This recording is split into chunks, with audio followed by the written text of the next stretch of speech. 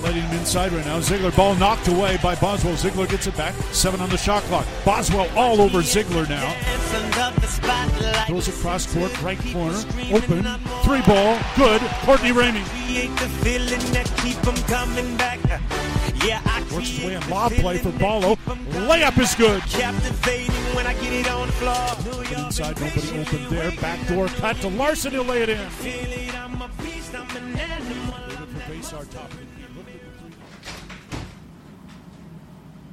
Tucson, what's good? Hey everyone, welcome to Biased, an Arizona basketball podcast. I am your host, Ricky Garrett, here with my co-host, Ed Bardo, here sitting also in Tucson, knowing what's good. And you know what's good right now? Simple question, quiz for all you fans out there. What are 2 former Arizona players doing that LeBron James and Steph Curry are not doing? NBA Finals. That's it, baby. Playing in the NBA Finals. It's between Aaron Gordon and Zeke Naji. Well, the word "playing" may be used loosely here, but between Aaron Gordon and Zeke Naji, both of them in the with the Denver Nuggets in the NBA Finals. Congratulations, Aaron Gordon. His playing time is pretty good, but yeah, Zeke Naji. Hey, a ring is a ring, right? Yeah, I mean, Aaron Gordon's playing time is particularly big considering in Game 4, the closeout game, playing in L.A., he does 22 points, 6 rebounds, 5 assists, 9 for 14 shooting, 3 from 5 from three-point line. Go, Aaron! It's pretty impressive. I'm really glad. I love how Arizona players tend to, as they get further on in their careers in the NBA, they tend to get even better and better. I mean, look at Lauri Markkanen. He had a first couple of years that were rough, and then he's starting to blossom in Utah. You talk about Aaron Gordon. He kind of bounced around, got 2 dunk contests stripped from him, which he clearly won both of those. And now he's putting on a show in Denver. And it's just awesome to see these Arizona players contributing in a meaningful way. I'm just amazed too, and it's I have to say something about the scouts who helped drive for the NBA teams who pick some of these players higher up, knowing that they may not. They may start out a bit slow, but they're going to take off and grow big. And I'm glad to see Aaron Gordon and Larry as well. A few others historically that have done the same. Go Cats! Absolutely, go former Cats. Yes, exactly. Once you're a Wildcat, you're always a Wildcat, right? That's it. So, guys, we got a great show for you today. Obviously, a lot has happened. We got a lot of recruiting news to talk about. First topic of the day, we will talk about one of the most exciting commitments we've had is Keshad Johnson from San Diego State. Ed, what does this mean to have somebody like Keshad Johnson join Arizona? Well, first of all, I'm going to use that as an excuse to take one of these points that comes up a lot with Arizona fans, that is this belief that with the NIL, big-name schools and others recruiting, that if it's us against them currently with Tommy Lloyd, we don't win. I rest my case. Yeah. Absolutely. I mean, Keshad Johnson came to Arizona, and he had what I was told and what I've read was a wonderful visit. He had an excellent time here. And it makes sense. Tommy Lloyd is such a great coach. He's a player's coach. That's not his motto these days, but he is a player's coach. These guys love playing for Tommy. And for Tommy Lloyd to let Keshad Johnson go to Kentucky and say, no, don't worry, guys, we got this. That shows so much confidence that he had. I mean, you're letting him go, Keshad Johnson, go talk to Calipari. And typically, if anybody goes to talk to Coach Cal, it's done, And that's what people were saying is, he's going to go visit Kentucky. Well, there it goes. That's it. But props to Tommy Lloyd for pulling it out. And, he was there at the commitment party for Keshad Johnson. And so that's just fantastic. I love it. I love getting a recruitment like this, or commitment. Who else was there at his recruitment at that party? Iggy. That's it. Speaking of once a Wildcat, always a Wildcat, right? Yep. Yeah, Iggy, I think, had some minor role in getting Keshad to come to Arizona. It's fantastic. I love it. And I know Keshad Johnson, he's not going to replace Azuolas Tubelis as far as, the points and rebounds and whatnot. But Arizona needed a primetime 4, and I think they got it. Keshad Johnson had 14 points in the national championship game against UConn. And in Maui, if everyone remembers, SDSU and Arizona played in Maui, and he had 8 points, 5 rebounds against Arizona. I think what's going to occur here is Steve Kerr. No. What's going to happen here is he's going to be in a new system now with Tommy Lloyd, that what you see as far as points and stats and all that stuff, it's probably not going to matter that much, because I think his stats are going to grow tremendously being in Tommy's system, because he is a fast break big, very much like Azuolas Tubelis. But what I like about him even more so is that he can play lockdown defense. He was the primary defender on Brandon Miller for Alabama, and I just love what I see from him. So what do you think? I agree, and so I'm going to say that what we see in the recruits right now tells you, let's think about what happened. The season ends with an unexpected loss to Princeton, okay? So you knew something had to change, right? Something big has to change. One of the things that's happening now with the new recruits at Tommy's head, and everybody remembers, there was a lot of thinking, hey, it's quiet now that the season ended. We're not hearing anything about recruiting. What's going on? Well, suddenly there's a flurry of this going on now, and Keshad Johnson is a big part of that. And all of these pieces are making a statement now that Tommy's forming his team. This isn't the old, hey, is that a Sean Miller player or what? This is Tommy's team. He's forming the team that he wants. Who he targeted is very, very specific. And so the fact that Keshad Johnson is a significant defensive player, I think, was something that was really recognized as a gap in what Arizona had to bring to the table. And previously, and I think that addressing this now and with bringing a couple of defensive players, which we'll talk about, is just, I think, a sign, one of the pieces that Tommy is showing us as to what he wants the team to look like with his recruits. And I want to dwell on a couple of things just to kind of gloat this to some extent as an Arizona fan. You had mentioned, here's a player who played in the national championship game, he was a key player in getting them there. He did score, he did make some contributions and so forth. But here's a guy who is being recruited by big-name schools, so including USC. Think about that. I mean, Bronny James just commits to there. There's all this excitement about USC suddenly. It would have been easy to imagine him stepping away and being tempted by other schools, going to Kentucky, big-name school with the NIL possibilities, all these type of things. But no, where does he choose to come? Arizona. Yep. That's it. I just really want everybody to think about that. As I know some folks here will know what it was like to be on the bandwagon of, hey, where's the recruiting post end of tourney? But here we are. Right. And you brought up this point just recently. I wanted to talk about it. It's nice to see Tommy Lloyd's plan, right? And his plan was to get some defensive players. He did not like being punked by Princeton. And so getting these guys, Jaden Bradley, getting Keshad Johnson, having Kylan Boswell take that next step. These guys are building a toughness now. And so I think the offense will come naturally. I don't think we're going to have any problems with offense, even if these guys' stats don't prove that. I think with the way Arizona moves the ball, with Tommy Lloyd's system and his coaching, offense isn't the problem. He needed to focus on getting some defensive players, and he did. And I think that's going to really, really help Arizona next year. I'm really looking forward to seeing these guys play, because I think this is going to be a really nice cohesive group and a really strong, tough, defensive-minded group.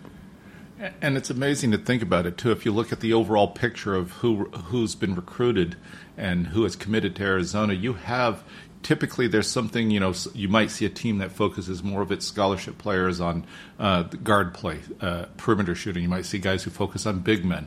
You might think, they have a few set pieces for a certain offense. But in Arizona's recruiting, there is a pretty solid base being covered with big men, with guards.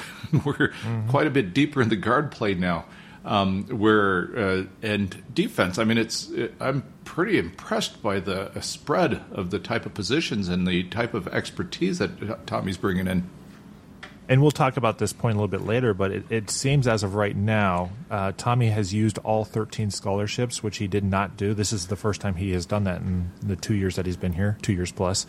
And so it's nice to see that hopefully we'll be building some depth on the bench, right? Because last year we played 7 guys, and if anything happened to those 7 guys, if somebody got injured or whatnot, and that happened, you start to lose that depth. And so now with having 13 scholarship players and 13 guys that might actually have contributable minutes, they'll be able to do something on the court, is fantastic. I love having that depth.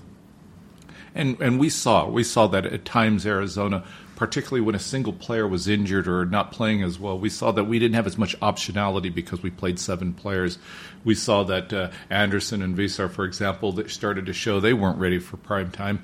They were good for taking fouls and stepping in for short minutes when we needed them, but they certainly weren't ready to take over the team with the absence of Tubelis. And so it's really, really impressive. And when I started looking at all the different pieces, as we're going to discuss, that have come to Arizona now in the new team, I'm just pretty amazed at the type of coverage we will suddenly have compared to what we had just in the previous year. And let's not forget, folks, given the teams that he had, the attrition to the NBA and to graduation and so forth, think about where we ended up. Okay, I get it. We lost to Princeton, but think about where we ended up as a number 2 and a number 1 seed in the last 2 years.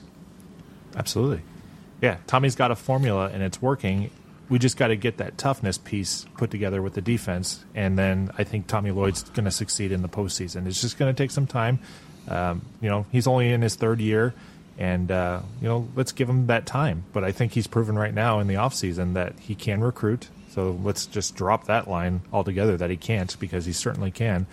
And now we get to focus on his coaching, and let's see how he brings these guys together, because I'm really excited about this team. I've already said it a couple times this podcast, but I'm very, very excited to see what these guys can do. And who knows? I think they're going to surprise a lot of people. I would peg Arizona anywhere between 15 and 18 in the top 25 in the preseason. They may surprise people just like they have the last 2 years and move up very quickly. We'll see. We just have to see how they gel. I agree. I totally agree. Right now, I think like CBS Sports is Arizona at number 23, something like that. And I think a lot of it is because they just haven't been updating and paying attention to recent recruiting, because even a lot of the information they have seems a bit outdated. But folks, just remember, don't let some of those preseason polls phase you. You saw how previously we came out of nowhere. In the past 2 years, we've done quite a bit better than the polls expected to start. Again, discounting how the tournament turned out. Right. I do want to mention that. But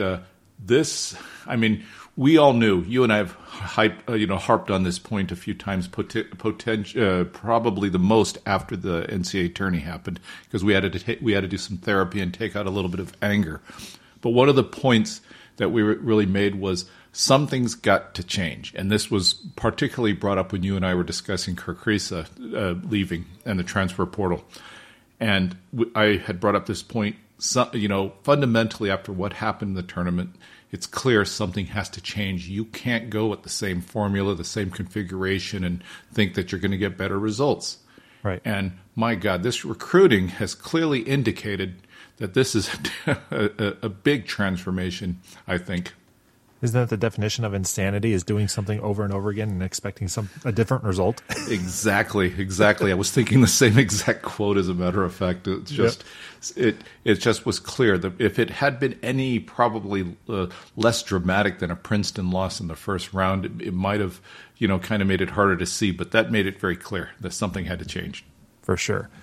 So along those lines, we've got a domestic recruit or commitment from Keshad Johnson. We've got Jaden Bradley, who came in, but there's going to be that mix because Tommy Lloyd is kind of the international guy. So Arizona has brought in now 3 international players. Forgive me if I butcher any of these names, because I may, so we'll see. Motijas Krivas, he's from Lithuania. He's a 7'2" legitimate center. He's a big guy, 250 pounds, has a wingspan of 7'5". That's crazy. And he's kind of what I like, which is a traditional back to the court center. Like, he loves, just backing down guys and dominating. And I think the college game needs that. I know Shaq loves players like that in the NBA. I feel the same way. I love those guys that can just back a guy down and dominate. DeAndre Ayton used to be like that, where he could just back a guy down, at least at Arizona. He didn't do so much at not so much in Phoenix Suns, but we won't talk about that right now. Arizona also picked up Polias Morauskas from Lithuania. He's a 6'8" wing. Apparently he and Henry Vesar played against each other, and Polias got the better of Henry Vesar. So I'd be interested to see him play. He's got an average of 7.7 points this last year and 42% from 3. I'm really excited to see what these guards can do, because 3-point shooting for Arizona has been very spotty. So if these international guys, if Jaden Bradley, Pelle Larsson, hopefully he can take the next step to be a good shooter. KJ Lewis, really excited to see our 3-point percentages improve. And then finally, Conrad Martinez, that just happened, I believe, yesterday or the day before. He's a Spaniard, and he averaged in their league 16.6 points per game. So, again, Arizona's adding these international players, and it's kind of hit or miss how these guys will turn out. But I trust Tommy, and I think he's going to do a great job with these guys. And what do you think, Ed, these 3 international guys? Oh, I think it's fantastic, and nothing like using the pipeline out of Lithuania and Europe, right? No kidding. Also Africa, and I think he's. We've previously had quite a few players from Africa as well, but I agree with you that first of all we have to be careful that we may or may not be saying the names exactly right, so we apologize up front. But the idea of having a 7-2 center with the type of training we've seen with our big guy coaches at Arizona to transform Umar Ballo, what do you think that could turn into? Oh, man. That's pretty exciting to think about. I mean, you have the raw material of a guy who's apparently won the genetic lottery when it comes to size. Thank you for that one. But yeah, absolutely. I made a joke on Twitter the other day because we've got all these bigs now. I feel like we have a plethora of these bigs. And I would love to see a lineup where Arizona's dominating and they have Motias Krivas in there at 7'2". Then you've got Umar Ballo, Henry Vesar, maybe this Paulius Morauskas guy who's 6'8", and then Dylan Anderson. Just put all our bigs out and have like the Monstars from Space Jam. Just put up a skyline. We'll call them the skyline and just set them out there and see if anybody can shoot over them. Exactly. It would just be fun to, especially against a lesser team, just to put those big guys out there and have them say, what? What are we going against? Yeah, what's amazing about this, and you mentioned the fact that this is the first time Tommy's using the full complement of the scholarships he had available. He hadn't done that previously because it was assumed we would lose one based on sanctions against Arizona, and so he had been only using 12 at the time. But now he's going to use the full suite here, and our Spaniard friend is now the latest edition that takes the final one. So this paints an interesting picture of a team. So normally when you focus a lot of effort and you have the big guys that you do, you sacrifice someplace else in terms of depth. Right. But one of the things you can say about this Arizona team, particularly with the spread here, is that's not the case. Just take the guard position, for example. Mm-hmm. How many options do you have at guard now? 4. It's amazing. Kylan Boswell, Jaden Bradley, this Conrad Martinez, and then Pelle Larsson. That's it. That's pretty amazing to think about. Is that everybody can remember, of course, what the guard situation was like in the previous year. There was a high dependency on basically Kylan Boswell and Kakrisa. And we'll do a little bit of foreshadowing, but we don't really know for sure what's going to happen with Tautvilas Tubelis' brother. Azulis Tubelis' brother. He may or may not stay with Arizona. If he doesn't stay, then that brings our scholarships back down to 12. And so Arizona does have their eye on another guard. We'll talk about that in just a second, though, because I wanted to talk about Pelle Larsson exiting the NBA draft. We all knew this was coming, right? Let's face it. If you took a look at the whole complement of Arizona players that were eligible, I mean, who could have declared for the draft, we knew it was a stretch that any one of them actually would get selected. So obviously Azulis Tubelis was the number one hope to get a selected in the draft, and we knew he was going to go. But even then, I mean, in a lot of cases, when you look at some mock drafts out there, he's not even selected in many cases. It's a very competitive draft this year, and so Pelle Larsson, I don't think we ever doubted that one. Right. Yeah, we knew for sure he was coming back. They did the combine skill sets, and you could see some of Tubelis' stats, and they were okay, but you could see there are tons of guys ahead of him that were practicing the three-point shot, and they were able to nail him. Like I said, he did okay. He was kind of middle of the pack or maybe towards the lower end. So it'll be interesting to see where he goes in the draft, if at all. Obviously, at this point, we can rest assured that he is not coming back. Tommy Lloyd is recruiting like Tubelis is not coming back, and we should not expect him to come back. It would be amazing if he did, but right now, there's no chance he's coming back. So, I think he's already decided he's playing professionally, whether or not it's in the NBA. So, I mean, if folks aren't familiar with it, there are ways to getting into the NBA without necessarily getting selected into the draft. And there's also possibilities, given his background and stuff, he might want to play in the European leagues. But I'm pretty sure he's going pro. Yeah, I mean, look at what T.J. McConnell did. He wasn't exactly. drafted, That was the example I was thinking of. That was the example I think our goal in this most of. podcast is to mention T.J. McConnell at least once per podcast. You good with that? Yeah, I think so. When we talk about guard play, who do we think about a lot as the floor general? Oh, could I say T.J. McConnell again? And when we speak about ex-Wildcat succeeding in the NBA and turning out to be more than what people expected since he wasn't drafted, who can we mention? T.J. McConnell. Thank you. I love his story. I love what he did for Sean Miller here at Arizona. I love what he did in the NBA. He's the ultimate underdog. Nobody really believed in him or thought he could do anything. And he's thriving on a Pacers team, and it's just fantastic to see. I love it. And what's particularly good about that, too, he happens to be on a Pacers team who used their draft pick last year for another Arizona guy. Benedict Mathurin. Exactly. Love it. So speaking of love, that was a great transition, by the way. I thank you for setting me up for that. Caleb Love from North Carolina. He originally was in the transfer portal and was going to head to Michigan.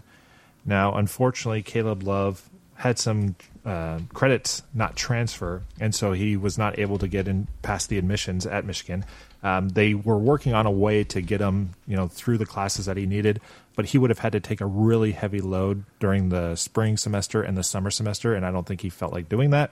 So he decommitted from Michigan and has reopened his commitment, and Arizona is one of the finalists. Now, Gonzaga is also a finalist for Caleb Love. But assuming Arizona does have that scholarship from Tubelis, what do you think about picking up Caleb Love, another guard? That would be huge. The one concern I have, and I knew that I saw how this played out, and I saw when Michigan kind of dropped off the picture that he started his focus, that the candidates basically went to Texas, Gonzaga, and Arizona, I think. The one thing I have to wonder about and how he balances this is you're starting to bring a lot of really great potential into Arizona. How, with the transfer portal being the way it is, and we had a pretty good discussion on this previously, how do you think that plays out for playing time and people sticking around? My biggest worry is Jaden Bradley.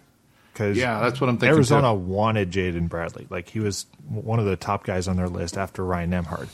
And so you can't prioritize a guy like Jaden Bradley and then bring in Caleb Love and say, oh, sorry, Jaden, we're going to put you on the bench. So it's going to be an interesting dynamic if Arizona ends up getting Caleb Love. I haven't heard one way or another how close Arizona is to getting him. If, they're high on Caleb Love's list, obviously he's got a list of Gonzaga, Texas, and Arizona. I just don't want to mess with that dynamic because I do believe in Jaden Bradley, and I think he can be really good for Arizona.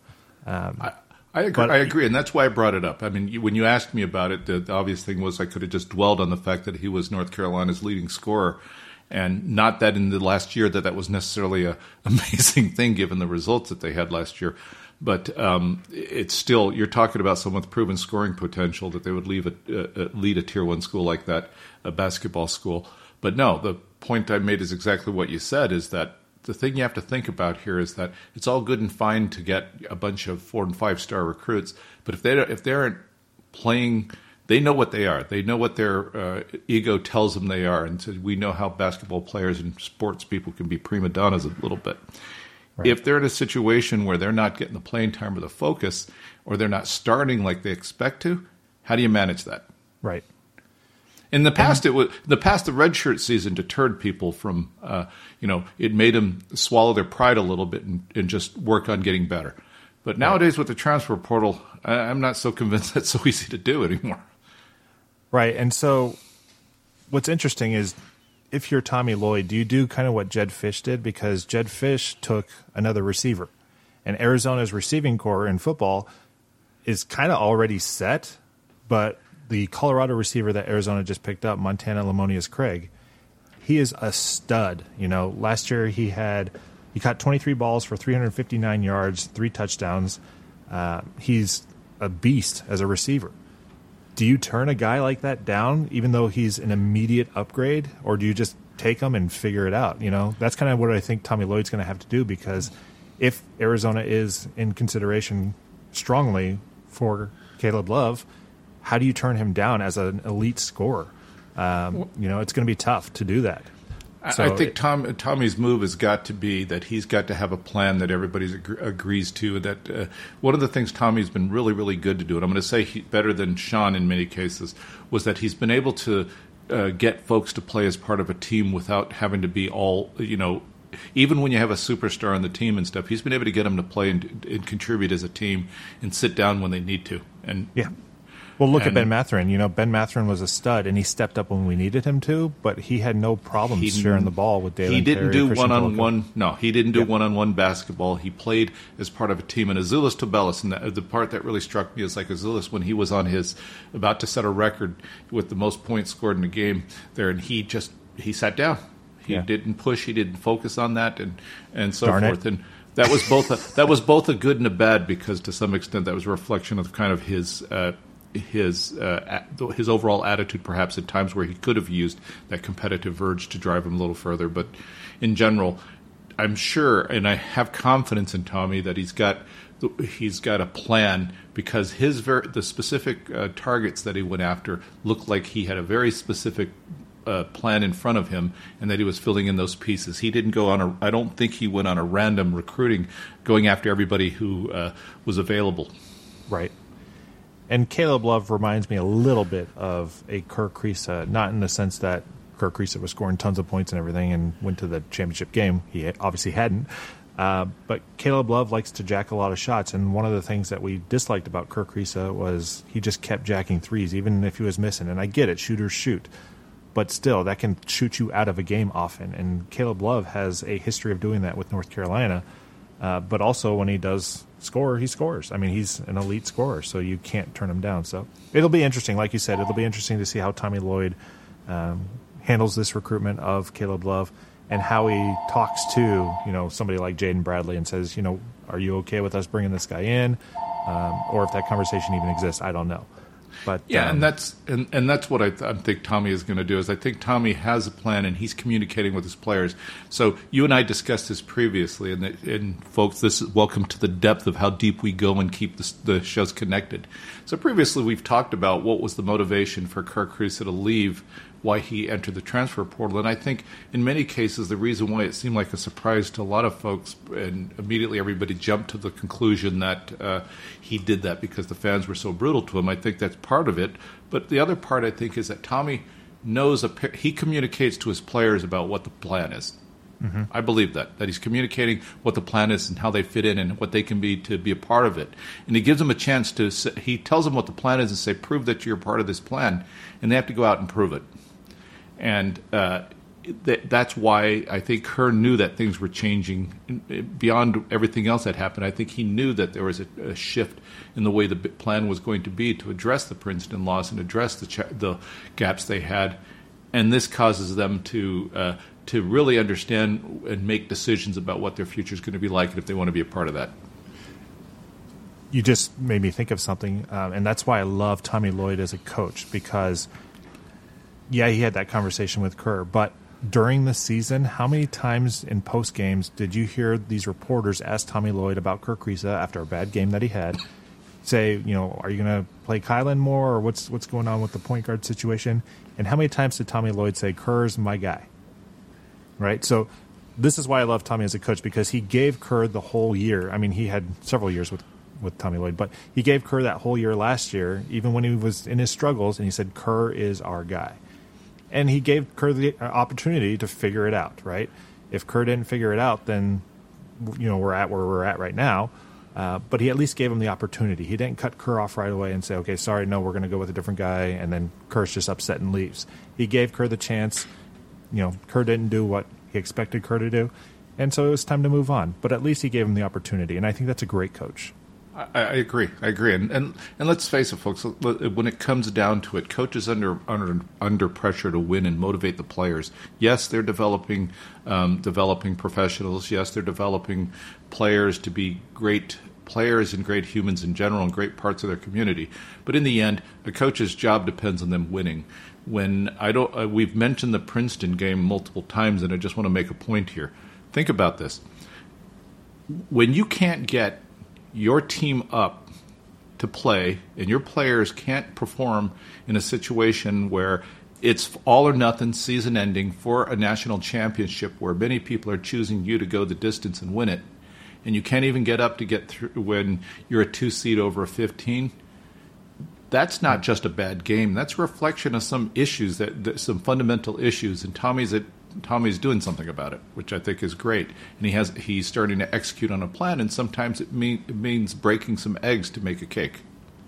And I don't think a lot of that should fall on Tommy with what happened with Princeton. I think Tommy is really good at motivating his team. I think his teams have shown that, Tommy can motivate them, and they'll come out with these big wins.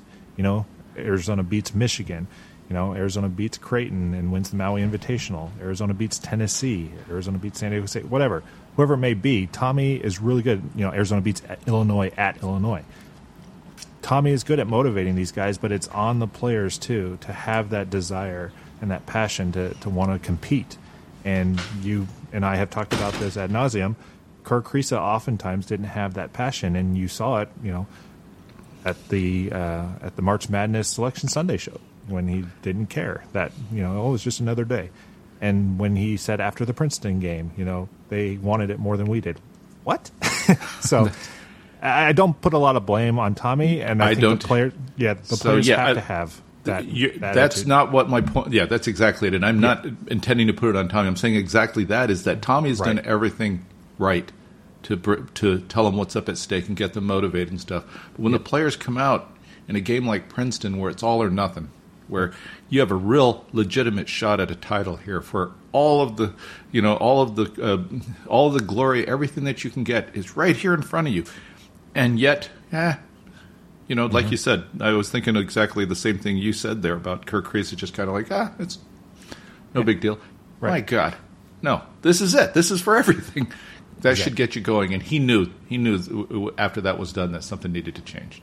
And that's why you bring guys in like Jaden Bradley and Keshad Johnson, especially Keshad Johnson, because he was just in a national championship game. I mean, talk about the leadership that he's going to bring to Arizona. Saying, guys, look, I've been there. I know what this takes. You guys got to buckle in, but we can do it. We can get there.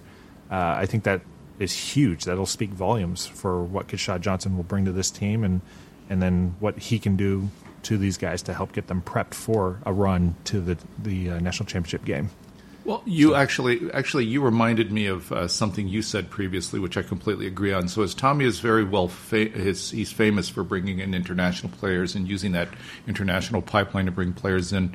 One of the things that I think is very important is that you had mentioned previously that perhaps Azuolas Tubelis and Kirk Kriisa don't fully, because they are international players and haven't lived their entire life on the NCAA tournament and live and die in March Madness, that perhaps the emotion and the intensity and the drive just wasn't there like might be from a more domestic player who's lived and died by that their whole life.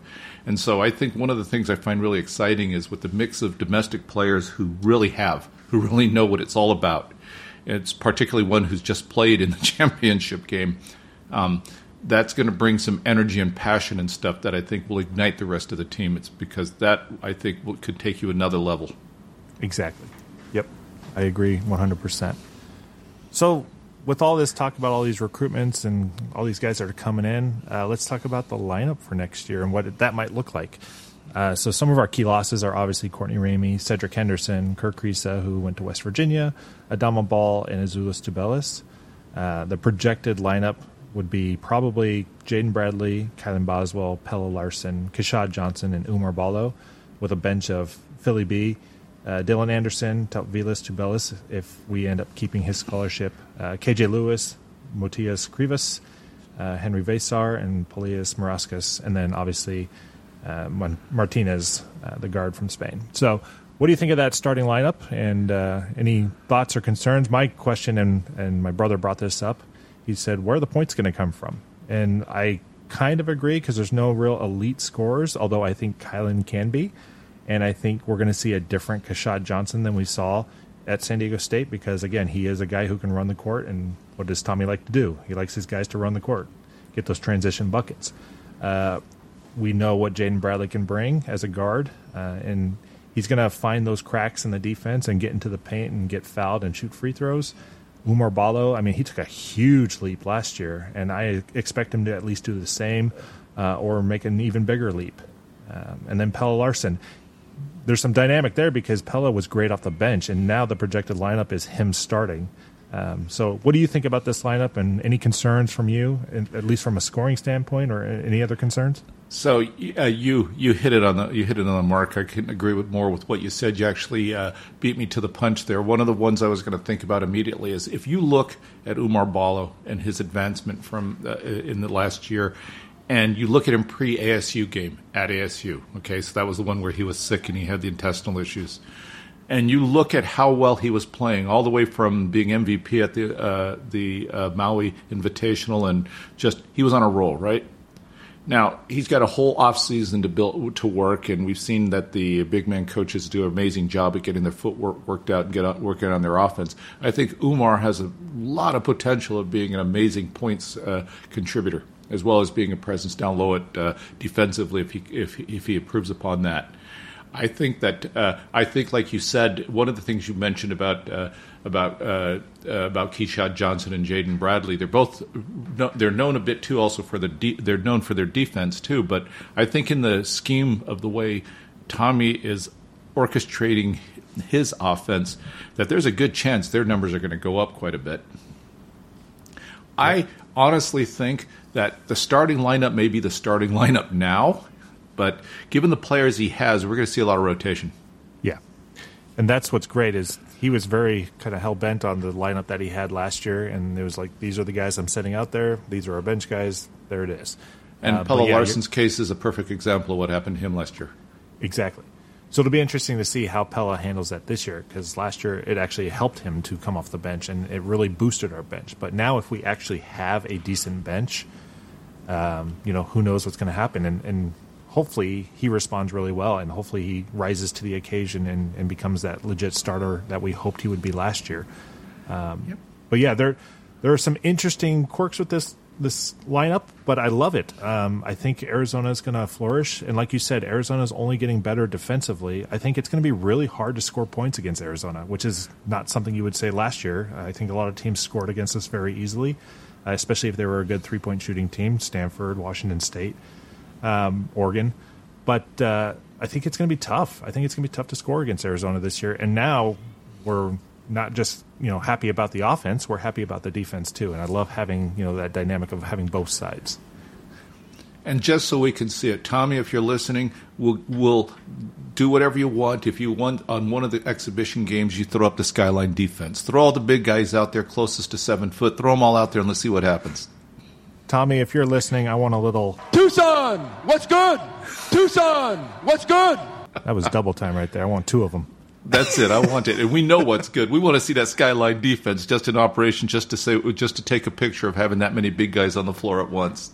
Absolutely. It would just be so fun to watch that lineup. I know those guys probably wouldn't be able to dribble, and they might turn it over a bunch of times. But if we're up 30 or 20 or whatever, let's have some fun with it. Put them out there, and then afterwards get a photo op with all of them standing side by side with you standing in front of them. Yeah, that'd be great. I would love that. So one thing that's really impressed us about Tommy Lloyd is his ability to schedule teams. And I'm not talking about just schedule these games that are part of tournaments or whatnot. These are non-conference games, either at these opponents' arenas or at a neutral court. It's not like, okay, hopefully we play in the Maui Invitational and get to the final so we can play this team or that team. These are scheduled games. So first up on the list is Alabama. What do you think about Tommy Lloyd scheduling Alabama? Oh, that's great, because let's face it, one of the things that's happened here recently is in the past, I can remember I've been watching college basketball my entire life, and in the past it was, the ACC had been such a focus for a long time, and then the Big Ten and so forth. The SEC went from being a football school to a football and basketball school and really stood out now. And Alabama, of course, got a lot of prominence, and a lot of folks had them picked. The overwhelming number one choice to win the title last year was Alabama, as it, of course, did turn out, but that was the thinking. So having an SEC team and having a premier one that has really risen to the top of that risen towards the top of that conference is going to just really, really do a whole lot to bring. I guess this potentially has an opportunity too to increase the number of SEC Pac-12 type. Well, pack type of home and away type of games that could happen. Yeah, we're still Pac-12 for this year. Yeah, and then we shrink. I also think that it's going to be interesting seeing how Jaden Bradley plays against his former team. Yeah, I think he'll play. I think he'll play with a lot of energy too. And then we've also expressed in previous casts some of the, I guess, grudge that we held based on how the whole how things were handled and stuff at Alabama with their coach and with some of their players. But we won't revisit that in too much depth. But so it'll be nice to take out a little bit of anger on that. Yeah, it'll be nice to just play basketball, right? Just play basketball and settle it on the court. Exactly. And then Thanksgiving Day in Palm Springs, we got Arizona versus Michigan State. These are always awesome games. And fortunately, we've been able to play several games against Tom Izzo. He's been there for so long. Obviously, we remember 2001 when Arizona beat Michigan State in the Final Four, and Tom Izzo did the face palm. That was so great to see that.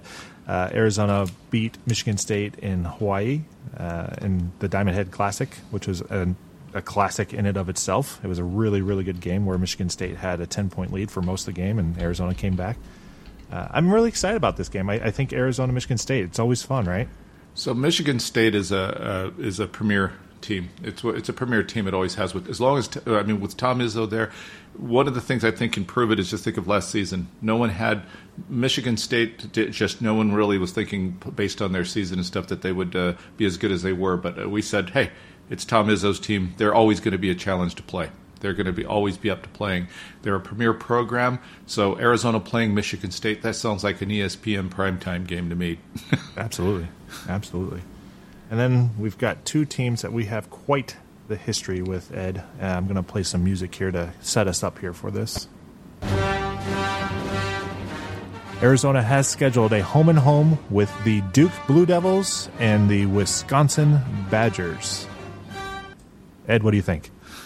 Well, I mean, talk about just. I mean, if Alabama and Michigan State weren't enough, talk about bringing some of the big names into play. Here we are. A lot of history there, right? Oh man! And if you guys didn't get it yet, Duke and Wisconsin are on the dark side. So just in case you didn't get that, they are on the dark side. If we were to, there's a few teams in that I don't have to explain for Arizona fans. For those of you who don't have memory or who have recently become an Arizona fan, there are a few schools that have caused us more pain in the NCAA tournament where it matters the most than this. I'll bring Illinois in there too for a reason, but Duke, our chance to get our second national championship. Yeah, that will sting for a while. No amount of beating them in the regular season is going to make up for that. We're going to have to eventually have to do that in the tournament again to them. And then, of course, Wisconsin, the barrier with the amazing three-point shooting that always seemed to happen when we played them in the tournament for us getting Sean Miller his Final Four badge. Mm-hmm. Yeah. I just love the fact for Duke's side that, as soon as Coach K leaves, now, these guys, John Shire is able to schedule games, big games. And it's nice because we wanted that. We wanted Lute Olson and Coach K to go against each other several times. It would have been a great series. So it's nice that John Shire is open to doing that.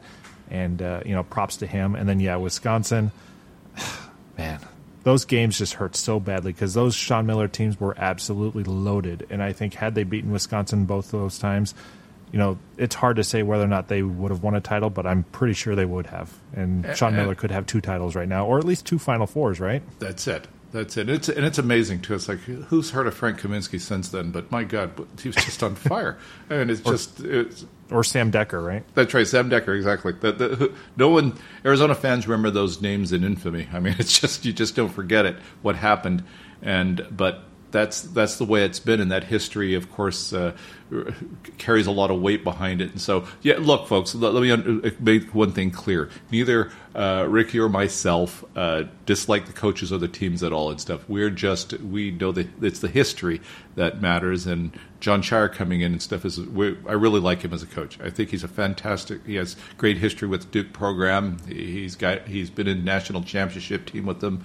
He's a great coach. He's good. He's fantastic for the program, and I'm glad that he's allowing us to play them, and he's being part of this as well as Tommy. We love Coach K, even as much as we pick on him and call him the dark side. Coach K is a great coach, worth all of the accolades that he had earned and so forth. We're just picking on him that way, but we as Arizona fans know what it means to say Duke and Wisconsin and to some extent Illinois. Yeah, I mean, Arizona fans, we have a lot of respect for several coaches. There aren't many that we don't have respect for, unless you're talking about Mick Cronin. But other than that, there's not much. I'll buy that one. Yeah, there you go. But it's great. I love that Tommy is scheduling these games. Alabama, Duke, Michigan State, Wisconsin. Those are 4 premier programs, and it gives Arizona fans and these fans, their teams, gives them something to look forward to because we want to see these big games. And oftentimes we don't get to see them if it's one of those preseason tournaments where it's Kansas, Duke, Kentucky, and Michigan State or whatever it is. We get to see those, but we want to see some more of that. And so I'm so happy that Tommy Lloyd is able to schedule these games. And at the time of these games, Duke could be the number 1 team in the country. Their preseason rank is looking to be like it's going to be them as the number 1, the top dog. So these games will have meaning, right? So it's going to be fun to watch. Absolutely, and let's think of it even on a deeper level here. So one of the things that happens, as everybody knows, is we arrive to Selection Sunday and everybody questions their seeding. Well, one of the things that really, really hurts teams is when they're in a conference that's not considered, say, a premier conference or a top conference in terms of strength of schedule. And so, unfortunately, for better or for worse, the Pac-12 has become the kind of the basement of the power conference schools. And a lot of people did not give us much credit for wins that occur within the Pac-12. So what does that mean? So you can argue that point forever, but it's just the reality of it is that the Pac-12 didn't demonstrate enough to make it to where they were considered a strong strength of schedule. So what that means is you got your non-conference games.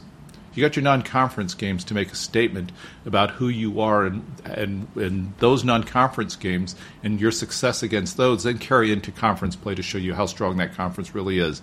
So taking a lineup like this just shows confidence in your team and your capability, and also puts you out there. It really puts you out there and will do a whole lot to help your conference as well. Yeah, absolutely. Just like last year, Arizona had such quality non-conference wins, and I think that's ultimately what helped them get that number 2 seed. And so that's what you're doing is you're playing these big games and you're setting yourself up for the big dance. Fortunately, this year I think the Pac-12 will even be healthier, and I mean healthier by competition standards. I think Arizona is going to be up there.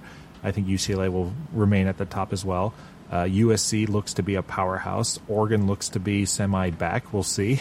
But it's nice to see that the Pac-12 will also be healthy, and then Arizona is also going to have these non-conference games. So there's going to be some opportunities for some quad 1 wins, and we'll just see if Arizona can take advantage of them, right? So there's going to be a lot of folks who are going to be stressing out in the coming basketball season because, yes, there are no bye weekends for us. It's all going to be hardcore. Let's do it. Well, and what we learned is even Washington State, they're not a bye. No. And that's one thing is that no one fully gave us we got picked on endlessly for the losses that we took in the Pac-12, and particularly to the teams that had losing records. And it was hard to say that how competitive the Pac-12 play could be. And it was hard to make the case. I tried to several times, and in many cases the statistics really hurt strength of schedule for the Pac-12s. But like as you said, the Pac-12 is going through a kind of a renaissance in this coming year with the recruiting and so forth, even Cal getting a top prospect. So it's amazing. Yeah, I like seeing the Pac-12 healthy, and obviously they're losing 2 of their best schools. But, for now, I like seeing the Pac-12 healthy. I like seeing the Pac-12, have these competitive leagues. But we'll see what happens in the future. Speaking of scheduling, since we've been on the scheduling talk here, Tommy Lloyd and Mark Few, I heard this the other day, and it brought me some thoughts here. I think they still have a good relationship. Wouldn't you agree? I agree. Why would these guys not want to schedule each other? Why do you think Tommy Lloyd and Mark Few? I know they're friends. Do you think that the ability of maybe Mark Few dominating Tommy Lloyd or Tommy Lloyd just destroying Mark Few would hurt the friendship? Or why do you think they don't want to schedule those games as friends? It's not clear to me. My first take on that would have been that Mark would not do that because if he takes a loss, particularly if Arizona's not in the top 10, if he takes a loss in a non-conference game, it's harder to make it up for in his conference, right? Yeah. You can't. You're not going to. It's not as easy to make up as it is for Arizona. That was initially, but then again, that doesn't explain why he had such a tough schedule previously, right? In the last year, or why they accept an invitation to these preseason tournaments where you're in the group with Duke, Kentucky, Michigan State. You're probably going to get a loss from one of those guys anyways. No, and even the games that he scheduled out of conference, the non-conference games they played, if you look at him from the last year, they were tough. He had a tough schedule, so that doesn't hold water. I'm not quite sure on that, and I've thought about that a lot because Arizona and Gonzaga had the home and away situation before. We've played each other a few times and so forth, and I'd really like to see that come back. Yeah, I mean, one of the greatest games in March Madness history is between Gonzaga and Arizona with Lute Olson and Mark Few, and it went to double overtime, and everybody was just exhausted. Fans, players, everybody. It was one of those games where you could clearly see both teams left it all on the floor. That game, Ricky, I was literally the last person aboard an international flight in Dallas-Fort Worth because I was standing in a area, and when I thought that game was going to end, it went into overtime, and then it went into the second one, and I almost missed the flight. I was literally, the whole plane was waiting for me to go on a flight to Brazil because of that game. It would have been worth it to miss the flight if, to watch Arizona win, right? Yeah. That's the ultimate bear down right there. Exactly. So, no, I just love the games between Arizona and Gonzaga, and I was just curious if you had any ideas or, I clearly don't. I have some thoughts that, maybe they don't want to ruin a friendship or like you said, maybe they don't want to take early losses. But either way, I think it's a fun game to play, and I think it's a challenge, and it's a good way to measure where your team is at. So, why not do it? To add to what you're saying, that one of the big reasons I'd like to do it. So if you look at the teams we've highlighted, does Alabama, Duke, Michigan State, or Wisconsin need more press? Those are premier games. No, the West Coast basketball is where you need to have West Coast matchups, premier matchups. Yep, absolutely. That's how you get West Coast basketball the attention it needs that everybody complains about. Have premier matchups in the West. UCLA and Arizona has been primetime a few times because it's a premier matchup. We've got to continue that. Agreed. 100% agreed. West Coast basketball, we need it. Okay, so before we head out, I just had a quick Arizona fun fact. I heard this on the radio the other day. Did you know that Lute Olson was never an assistant coach? I didn't know that. I didn't know that. I saw what you. I looked back at his history and stuff, and you're right. He'd pretty much jumped into head coaching. Long Beach City College. He was the head coach at Long Beach State University, head coach at University of Iowa, and head coach at the University of Arizona. But that was it. So I heard that on the radio, and I was just shocked. I was like, wait, what? I didn't know that. So it was fun to hear that.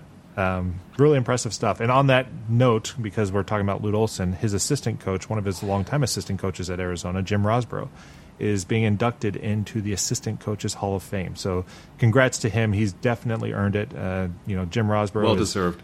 is a main guy here in Arizona. Tucson fans, basketball fans love him. Arizona fans love him. So congrats to him. He's certainly earned it. With all those years with Lute Olson, he's such a great coach.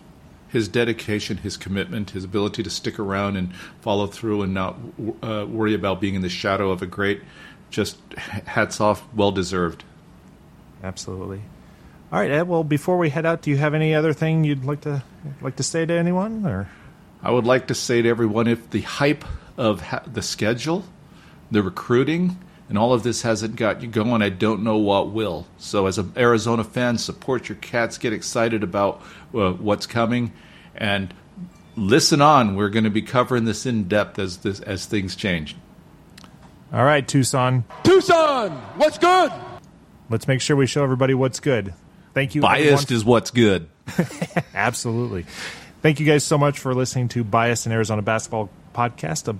Again, I am Ricky Garrett here with my co-host Ed Bardo saying, bear down, folks. Bear down, go Cats. We'll see you guys on the next one. Take care, everyone.